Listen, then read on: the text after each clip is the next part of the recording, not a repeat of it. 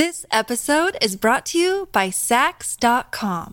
At Saks.com, it's easy to find your new vibe. Dive into the Western trend with gold cowboy boots from Staud, or go full 90s throwback with platforms from Prada. You can shop for everything on your agenda, whether it's a breezy Zimmermann dress for a garden party or a bright Chloe blazer for brunch. Find inspiration for your new vibe every day at Saks.com. When I was an undergraduate studying art history, I took a class that I particularly loved. It profiled French art during the Revolution and the decades after. Painting, in particular, was really fantastic during that time, as artists transitioned from the Stoic paintings referencing ancient values, history, and aesthetic styles, towards the stormy, emotional themes of the Romantic period. One of the artists that created one of the greatest hits of that time was Theodore Géricault, whose masterpiece is a monumental painting of shipwrecked passengers on a makeshift pontoon which he titled The Raft of the Medusa. Géricault peaked, artistically speaking, and he created the raft, his most important work, at an early age, as he was still in his late 20s when it was completed. But what I found most fascinating was what he did next. For the last 3 years of his life, until his early death at the age of 32 in 1824, Géricault undertook a series of 10 paintings of people diagnosed as criminally insane. Today, only 5 of those paintings survive, but the 5 that remain are powerful and strange. They portray a gambling addict, a woman driven mad by jealousy, a kleptomaniac, a man with delusions of grandeur, and a, quote, child snatcher. Little is known about the series other than it probably was commissioned by a friend of the artist, who was a doctor at an asylum in Paris. The thought behind them, though, is that perhaps there was some kind of biological or physiological way to identify someone or diagnose their mental ailments, simply by looking at them. And while this question is really problematic, and don't even get me started on how this type of thinking was used to discriminate by race and gender, I do think these works are intriguing in that they are one of the examples we have of a fine artist deliberately working with and within contemporaneous medical thought. But what about if we turn that concept around a little bit? What happens when those in the medical field turn to paintings or sculptures from the past and retroactively investigate the health of the individuals depicted therein? What happens when art history turns into a diagnosis?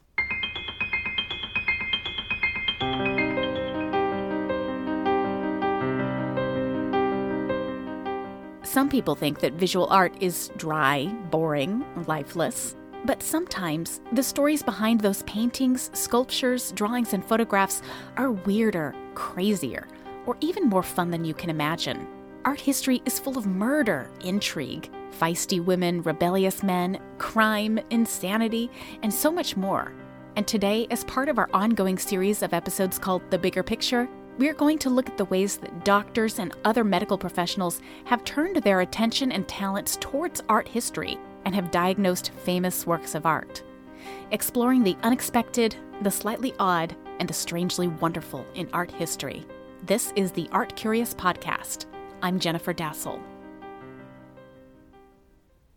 At the beginning of this year, I introduced a new series of episodes that look at questions or issues that aren't specific to any artist, period, or piece.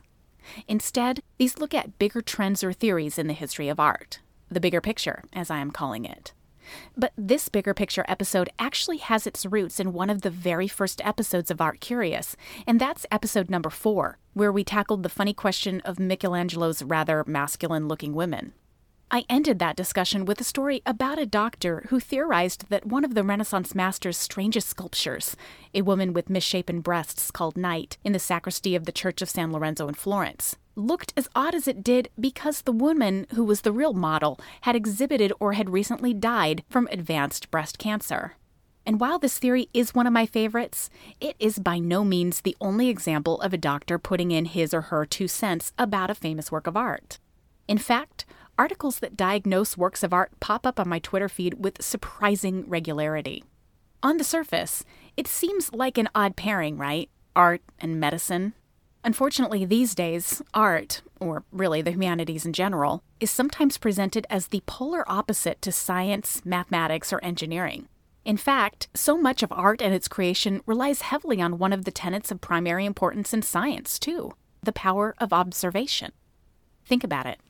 Artists look at the world around them and have to interpret their surroundings, feelings, thoughts, and questions into something concrete, something fully visible. This is the visual arts that we're talking about after all, and the same concept applies whether or not you are an artist trying to translate the tree in front of you into a pile of clay, or if you are a non-representational artist whose goal is to experiment with color. Looking, and more importantly, seeing, is paramount. And yes, there is a differentiation between the two. For medicine, too, the power of observation is, and always has been, a key factor to curing one's ailments. This was one of the important lessons frequently imparted by physician and author William Osler, who is frequently called the father of modern medicine, and was one of the doctors who first established Johns Hopkins Hospital, later the Johns Hopkins School of Medicine, in Baltimore, Maryland. Osler wrote, quote, "The whole art of medicine is in observation. Get the patient in a good light.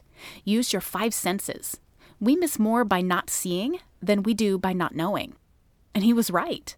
A cursory glance, what I'd simply call looking, is the difference between noticing a mole on someone's back, and observing, really seeing, is taking the time to get a good look around. And perhaps that's when a doctor would catch the irregular size and shape of a mole and be able to diagnose an early stage of skin cancer, for example.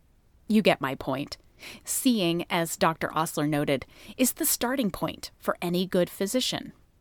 Even if art and medicine haven't always been directly linked, art and biology has. For many artists, the ability to master the depiction of human anatomy is one of those major educational signposts to becoming an artist. Even today, art students around the world vie for seats in drawing classes where they have the opportunity to draw from a live, and typically nude, model. Even if your goal isn't to paint, sculpt, or draw a naked figure, the skills of observation learned in those courses are incredibly important. In observing lines, shadows, the intricacies of color and light, artists can develop the tools needed to create stunning works of art. Art is tied into science in myriad other ways too. Physics, chemistry, and so forth. But that's a topic for another day. Suffice to say, the distance between art and medicine isn't as huge as we might think at first glance. Diagnoses of figures in art started, probably, as an off-the-job case of observation. For most of the classic analyses that we're going to be discussing today, the correlations began when a doctor or nurse was just strolling through an art museum, admiring some old masterpiece. This is certainly the case with James J. Stark, the doctor who visited Florence on vacation and found himself face-to-face with Michelangelo's sculpture of Night and noticed the irregularities in the artist's depiction of her left breast. That's the thing. Even when we are off the clock, our powers of observation do not stop. And thank goodness for that. Because sometimes we require true diligence to be able to diagnose a work of art. Paintings cannot talk and tell us what they've been feeling. They cannot tell us about the strange cough they've been experiencing, or blurred vision, or any hundreds of other symptoms or side effects that we hear strung together during every single commercial for Zymbalta or Restasis. All we can rely on for works of art is our very own eyes. Luckily, in some cases, the clues can be fairly straightforward. One of the most interesting examples of a medical diagnosis centers around a Renaissance painting by the Flemish master Quentin Massys. His most famous work is located today in London's National Gallery, and it's titled The Old Woman, or The Ugly Duchess. The titular woman is certainly ugly, to be sure. She's got a strangely masculine face with huge ears and a very prominent philtrum, which I just learned is the actual term for the space between your nose and upper lip. Philtrum. Use it in a sentence today. The old woman is also wearing a very low-cut shirt that she's used to highlight her prominent breasts. But those ladies just aren't that appetizing, as they are wrinkled and a little deflated. And yet that woman has a soft smile and a hopeful look in her eyes as she gazes off into the distance holding a small red rosebud in her fingertips. Traditional art historical analysis of this painting holds that it is a satirical view of a lady who is attempting to hold on to her youth for far too long and has refused to age gracefully. Instead, she's trying to doll herself up to be as attractive to a potential suitor as possible. But the result is grotesque rather than charming. In her 1997 book, Picturing Women in Late Medieval and Renaissance Art, author Christa Grossinger notes that this painting was probably undertaken as a visualization of a work by the Dutch humanist Erasmus, who wrote his essay In Praise of Folly in 1511. In it, Erasmus lambasts women who, quote, still play the coquette and cannot tear themselves away from their mirrors and do not hesitate to exhibit their repulsive withered breasts. It does seem that Quentin Massey's is fairly directly depicting Erasmus' rather unkind words here. But the real question that has dogged this painting for 500 years was this. Was this simply a satirical character study? Or did some poor lady actually look like this? It turns out that we received one answer in 2008 when British cancer expert Michael Baum announced he had a viable explanation. Michael Baum has engaged in so-called medical ward rounds at the National Gallery with his students for many years, and he had an inkling that the painting of the Ugly Duchess was much more than meets the eye. So he charged one of his students, named Christopher Cook, with the task of figuring it all out, and Cook came back with a whopper. The old woman, he said, was suffering from a very rare condition called Paget's disease, which is a particular abnormality of the metabolism that causes one's bones to deform over time. Cook noted that this woman's case was super advanced and that the image clearly showed her multiple symptoms: enlarged jawbones, sunken eyes, a pushed-up nose, and that lengthening of the philtrum, among other telltale signs. According to an article in the UK's Guardian newspaper from 2008, Cook and Baum are convinced that the sitter of the portrait was probably a real duchess, or at least someone of stature and power, someone who would have been able to afford to commission a painting in the first place, let alone one of such an unattractive sitter, if we're going to be honest about it. As Baum said, quote, "I reckon the artist was paid a princely sum to do it, because who is going to buy a painting like that?" This episode is brought to you by Saks.com. At Saks.com, it's easy to find your new vibe. Dive into the Western trend with gold cowboy boots from Stott, or go full 90s throwback with platforms from Prada. You can shop for everything on your agenda, whether it's a breezy Zimmermann dress for a garden party or a bright Chloe blazer for brunch. Find inspiration for your new vibe every day at Saks.com. Another day is here, and you're ready for it. What to wear? Check. Breakfast, lunch, and dinner? Check. Planning for what's next and how to save for it? That's where Bank of America can help. For your financial to-dos, Bank of America has experts ready to help get you closer to your goals. Get started at one of our local financial centers or 24/7 in our mobile banking app. Find a location near you at bankofamerica.com/talktous. What would you like the power to do? Mobile banking requires downloading the app and is only available for select devices. Message and data rates may apply. Bank of America N.A., member FDIC. When you need mealtime inspiration, it's worth shopping Kroger, where you'll find over 30,000 mouth-watering choices that excite your inner foodie. And no matter what tasty choice you make, you'll enjoy our everyday low prices, plus extra ways to save, like digital coupons worth over $600 each week. You can also save up to $1 off per gallon at the pump with fuel points. More savings and more inspiring flavors make shopping Kroger worth it every time. Kroger, fresh for everyone. Fuel restrictions apply. Paget's disease is a rare condition named after a British surgeon, Sir James Paget, who diagnosed the first known cases in the 19th century. Typically, Paget's disease affects the lower body first, especially the legs and the pelvis, but it does on occasion affect the skull and upper body locations. And in the case of this poor duchess, it looks like she may have been afflicted in a particularly malicious, all-over manner. But in the Guardian article, Baum urges readers not to feel too terribly for the woman. After all, the condition would have only affected her outward appearance, and other than the occasional headache, it would have not pained her in any other way. Perhaps, then, the woman's comfortable and even serene expression is a true reflection of a real woman's peace of mind. Diagnosing a subject of a painting is one thing, but diagnosing the artist is another topic altogether. And it's one that is very popular, as you might imagine. For the last century, physicians have sought explanations for why an artist may paint or sculpt the way he does.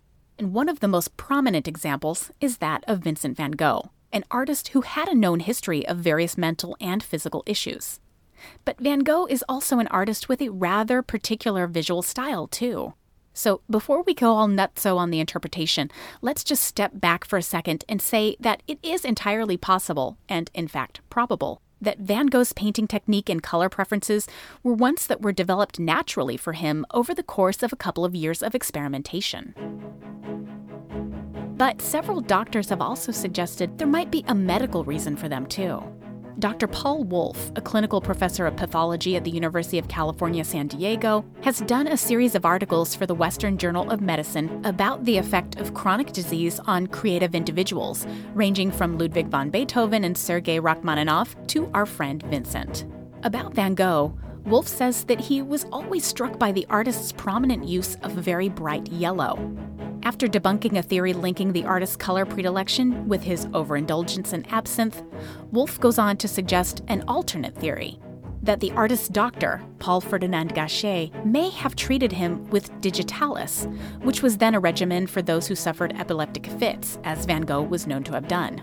As Wolfe writes, quote, "People receiving large and repeated doses of this drug often see the world with a yellow-green tint. They complain of seeing yellow spots surrounded by coronas, much like those in Starry Night. In one of Van Gogh's 3 portraits of Gachet, the physician holds a stem of digitalis, the purple foxglove from which the drug is extracted." Medically speaking, is Dr. Wolfe's explanation possible? Certainly. But I'm also going to chalk this one up more to Van Gogh's interest in color theory and expressive experimentation than an overabundance of epilepsy medication. Then there is one fascinating theory of a work of art that seems fairly straightforward. But bring in a doctor, give him a little time to observe, and throw in a question or two, and suddenly you have a whole new and darker narrative. This one brings us back to Michael Baum, the cancer expert who gave the diagnosis of Paget's disease to Quentin Massey's old woman. He found himself quite troubled over a work by Piero di Cosimo called A Satyr Mourning Over a Nymph, because the story of the nymph's death didn't seem to match up with the image created by Cosimo. The story is based on the tragic tale of a nymph called Procris, which was most famously told by Ovid in his work The Art of Love, though the story itself has been most certainly around for much longer. Long story short, Procris met her fate when she was accidentally killed by her own husband via a spear wound inflicted during a deer hunt. In Cosimo's painting, we see Procris lying dead on the ground, nude except for a wrap of fabric around her pelvis and right arm, and wearing some incredibly stylish sandals. A faithful dog mourns to her right, and a satyr, half man, half goat, rests his hand on Procris's shoulder and gently touches the deceased's brow. The funny thing, though, is that Piero di Cosimo doesn't present viewers with a spear wound, but he does show us plenty of other clues. As Dr. Baum says in his Guardian article, quote, "Look at her hands, for example. Both are covered with deep lacerations. There was only one way that she could have got those. She had been trying to fend off an attacker who had come at her, slashing in a frenzied manner with a knife or possibly a sword. Certainly, there is no way that a spear could have done that." And that's not all. Baum also points to the odd angle of Procris's left hand is a strange one, but not one that is unfamiliar to medical professionals. The nymph's hand is bent severely at the wrist and curled under, creating a position referred to as the waiter's tip, an injury that occurs when there has been serious damage inflicted at a particular point in the upper part of the spinal column in one's neck. To be specific, where there is a severing of the nerves at points C3 and C4 on the spine, the damage that ensues causes the wrist to flex harshly and the fingers to curl under, garnering this odd position that is reminiscent of a waiter's hand behind his back as he accepts a covert tip. All of this adds up to a rather unaccidental death, and certainly not one inflicted by a spear. Baum sums it up thusly, saying, quote, "So what we are looking at is a picture of a woman who has had her throat cut after desperately trying to defend herself from a knife-wielding killer. This is not the outcome of a romantic tragedy. This is the result of a brutal murder." To be fair, Baum does end his interpretation of Piero di Cosimo's work by saying that the artist was probably trying to be true to the subject matter and most likely intended to really tell the story of Procris as it was originally written, but that his own keen powers of observation led him to accidentally present otherwise. As Baum states, quote, I think he may very well have gone to a mortuary and asked to be allowed to paint the body of a young woman and got the body of one who had been murdered by a knife. And so he faithfully put it onto canvas, as that is what he saw. It just happens not to accord with our modern understanding of what would happen to a woman struck accidentally by a spear. Startling and fascinating interpretations like these, presented by doctors and scientists, can allow us to see a work of art in a curious and new way. And that's a good thing most of the time. But what happens when people, trained art experts and novices alike, get out of hand with their diagnoses? This is probably the case with a recent story that hit the news in February 2017 about the Mona Lisa. If there is one thing that people like to argue about in art history, it's this. Why is the Mona Lisa smiling like that? In reality, it's kind of a boring question, but it is one that has been titillating people nonetheless for a couple hundred years. And now, art critic Jonathan Jones has come up with his very own theory, which he published on his blog, again with the UK's Guardian newspaper. And in it, Jones noted that he's found an explanation. The Mona Lisa's got a strange smile because she was suffering from syphilis. Huh? So, okay, what's his evidence? Jones states that even though the lives of women in the Renaissance are practically lost to history, there was a ledger that was recently discovered in a convent in Florence, which documented the sales of remedies from its adjoining apothecary. And Lisa del Giocondo, the woman usually identified as the subject of the portrait, was recorded in the ledger as having purchased snail water. Yes, you heard that correctly. It turns out that snail water was a primary ingredient in a vile concoction that was most typically used as a cure for sexually transmitted diseases, with syphilis as its main target. And Jones notes that this type of medicine was still in use all the way into the 18th century, when it was listed in a kind of recipe book for home remedies. It's like the People's Pharmacy, but for the pre-modern age. Jones further remarks that there was a major syphilis outbreak in the 16th century, around the same time period that Leonardo da Vinci was painting his masterwork. So the chances of La Joconde being affected with the disease is certainly a possibility. But I have to say that I find this art historical diagnosis to be a little less than credible. First of all, we're talking about a diagnosis made by a newspaper art critic, not a trained medical professional. And then there's the timing of the snail water purchase, which, to his credit, Jones does note as having been undertaken nearly 10 years after the portrait was begun by Leonardo. True, it is possible that Mona could really have been suffering from syphilis or another STD for far longer, and perhaps she really did wait decades to purchase a much-hoped-for remedy. But still, it's suspicious. And then there's my last point of contention, which is every art historian's favorite. The good old, I just want to see what I want to see quotient. Especially when we're talking about a work of art whose manufacturer and subject are long, long dead. We simply have little recourse than to project our own ideas and interpretations onto them. After all, it's not like Leonardo can just pop up and say, hey, you know what?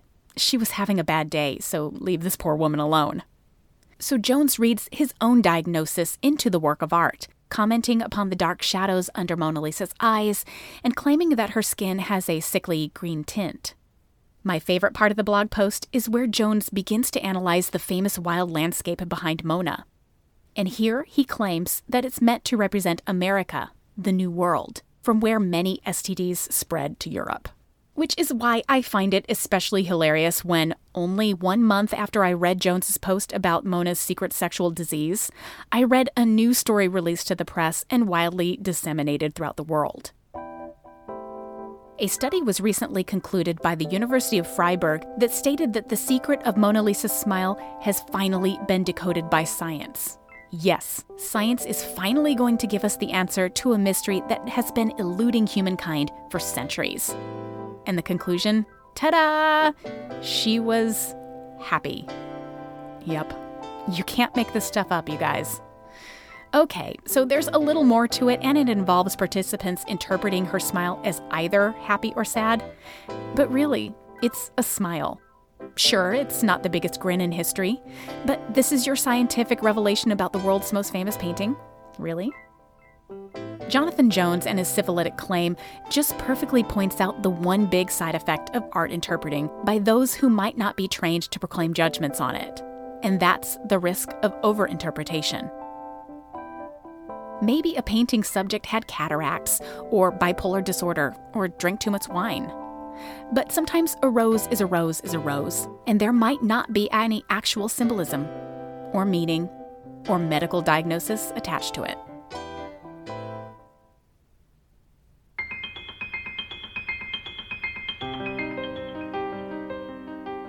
Thank you for listening to this episode of the Art Curious Podcast, a proud member of the Modest Pod Network. This episode was written, produced, and narrated by me, Jennifer Dassel. Our production and editorial services are provided by Kabunki Creative. Video, content, ideas. Learn more at KABOONKI.com. We've got some exciting news this week, and that's the Art Curious episode is fiscally sponsored by VAE Raleigh, a 501c3 nonprofit creativity incubator. This means that you can now donate to the show, and it is fully tax deductible. So please see our website for further details. And you can also go there for images, information, and link to our previous shows. The site is artcuriouspodcast.com. And you can contact us via that website or email us at artcuriouspodcast@gmail.com or find us at Twitter, Facebook, and Instagram at artcuriouspod. I've got a call for action for you this week. If you like the show and you want to keep it going at no cost to you, please go to iTunes or wherever you subscribe to this podcast and leave us a rating and review. It's super easy, I promise, and you can do it directly through your smartphone. More reviews equals more listeners, which equals more chances for me to keep doing this show for you to access for free. And a heartfelt thank you to all of you who have already left wonderful reviews. Please check back with us in 2 weeks as we continue to explore the unexpected, the slightly odd, and the strangely wonderful in art history.